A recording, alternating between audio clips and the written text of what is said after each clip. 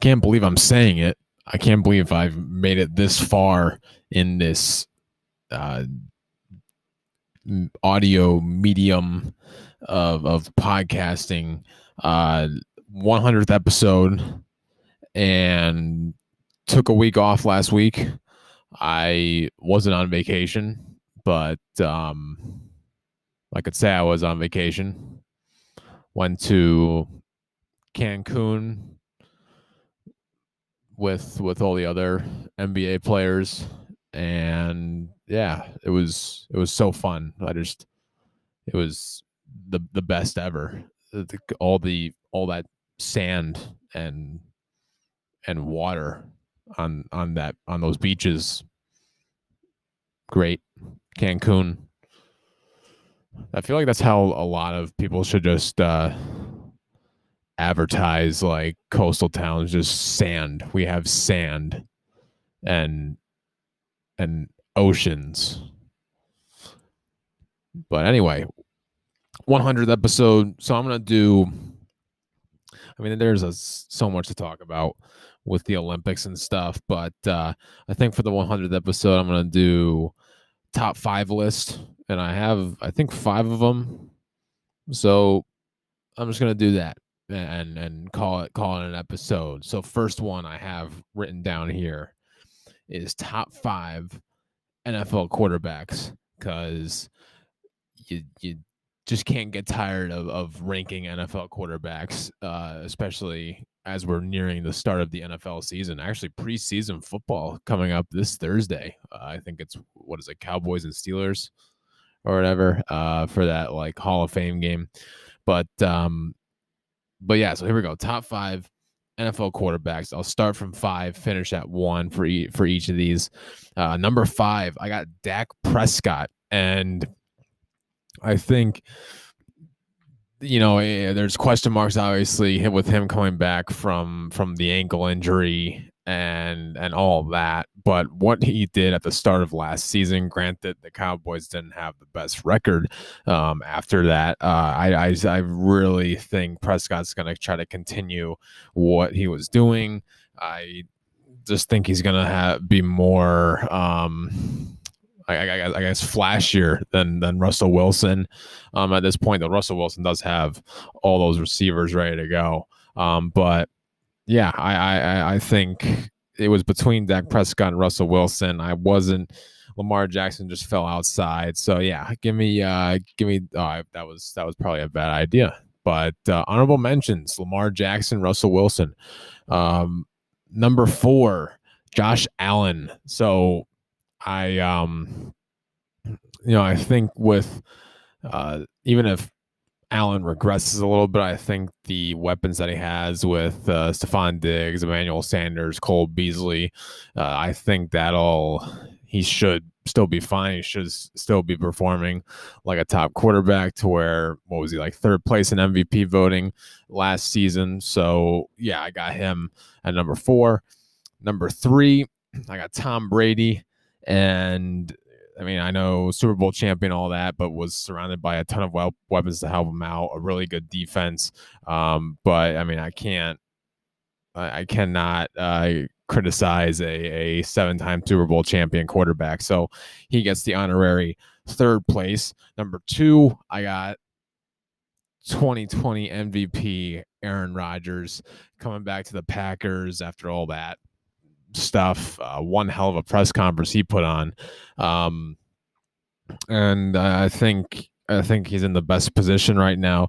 Did not expect him to actually return to Green Bay. I thought he would be gone after turning down the highest paid contract ever, but wasn't about the money, just was about relationships and stuff like that.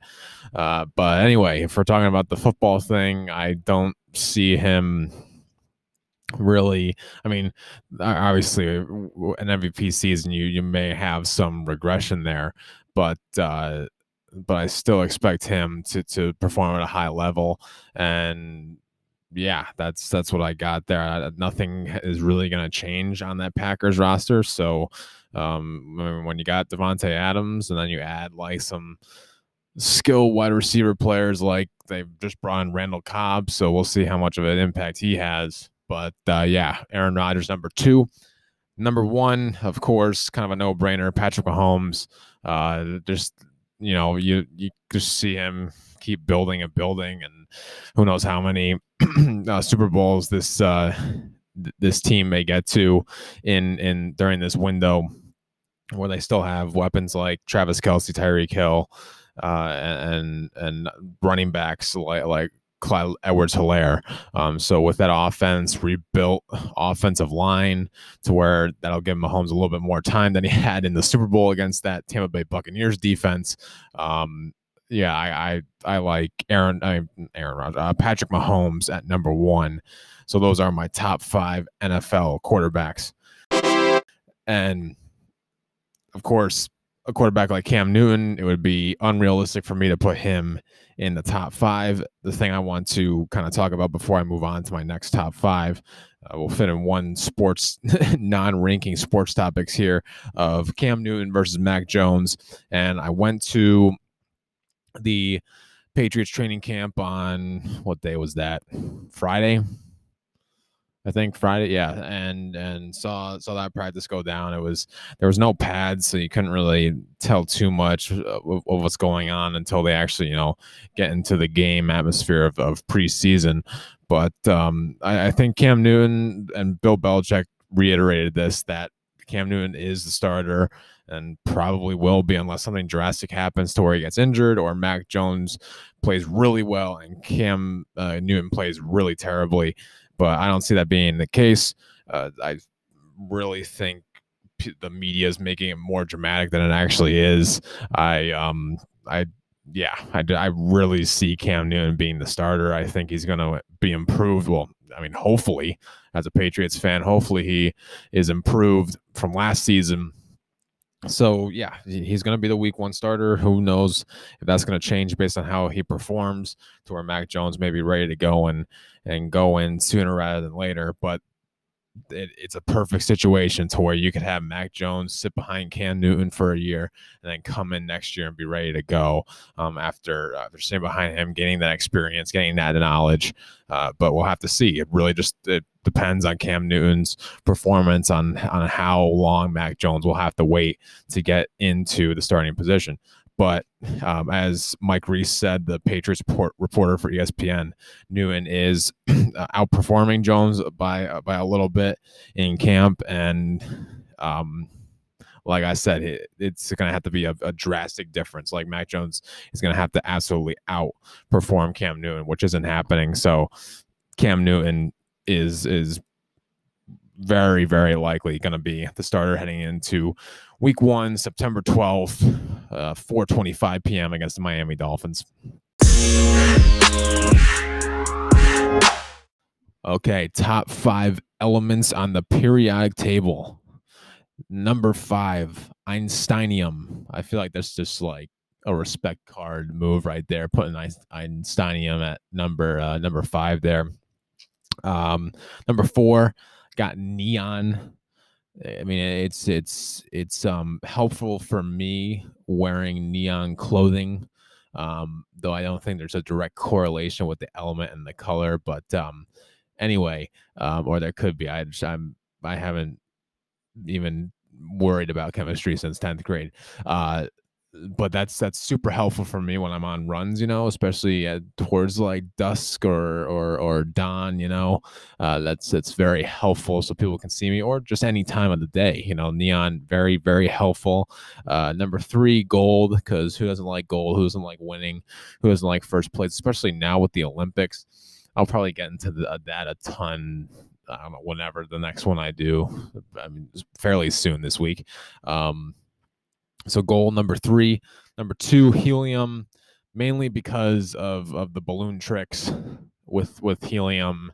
And I think no matter what person steps up at the party to inhale a bunch of helium from a balloon is a hero, is the class clown of the birthday party. So I gotta respect helium, and yeah, I think it's definitely the fan favorite. Helium makes a lot of people happy. And then number one, it's obvious, helium keeps you happy, but oxygen, number one, oxygen keeps you alive. And yeah, I mean, it's a necessity that it has to be at number one. I mean, it's almost as obvious as Patrick Mahomes being number one on the quarterback list. So that's what I got. Top five periodic table elements, or periodic table of elements: Einsteinium, neon, gold, helium, and a number one, oxygen. Top five fast food chains. Now, this may cause some controversy. I looked at a big list, and some of them I didn't even think of being fast food stuff, but I mean, I still wrote them down. And number five, got to go with Subway. Subway is kind of like that reliable backup option for just a good sandwich if you don't feel like making one on your own. And yeah, I think Subway is just like a solid go-to place, and that's why I gotta put it at number five for Subway. Number four, now I am including breakfast places here, and so I'm gonna put Dunkin' Donuts in there.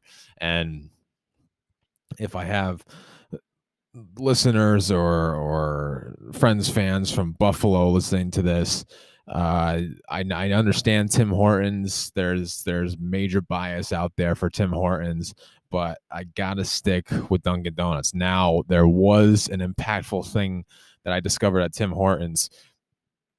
They have like a Boston cream donut, but instead of chocolate frosting on the top, it's strawberry. So I don't know if that's still technically called Boston cream, but anyway, it was like the same concept, only strawberry instead of chocolate frosting on top. Clutch, very, very clutch. Um, and so Tim Hortons is moving up, but I don't think it'll ever surpass Dunkin' Donuts. Too much of a Massachusetts tie. I can't shake that. I gotta Dunkin' Donuts has to be in the top five, and by far the best. Like, I guess, solely breakfast place, because you got McDonald's that's kind of in there too. I kind of think of like Dunkin' Donuts, Starbucks, and Tim Hortons to be in that group, but I could be wrong. But anyway, Dunkin' Donuts is my number four. Number three, and I wasn't even sure if this would be allowed on this list because it's kind of in between restaurant and fast food, I guess. But Moe's Southwest Grill, and people are the Chipotle. People, don't get me wrong, I love Chipotle, but I think the thing that outweighs Chipotle, I mean, granted, their guacamole is great and all that, and you can make a clutch move with orders with Chipotle, but the queso at Moe's is just unbeatable, and I think that's what really brings it over the top. Granted, I probably have Chipotle more, but when I have Moe's Southwest Grill, it is the best. Getting like the Joey Bag of Donuts burrito, I gotta go with that. Number two, and this has constantly been going up the list because of my exposure to it. I actually just had this on Friday coming back from the Patriots training camp, was Chick-fil-A. And I had let's see, what did I have? The nuggets and of course the fries. I had like the meal or whatever.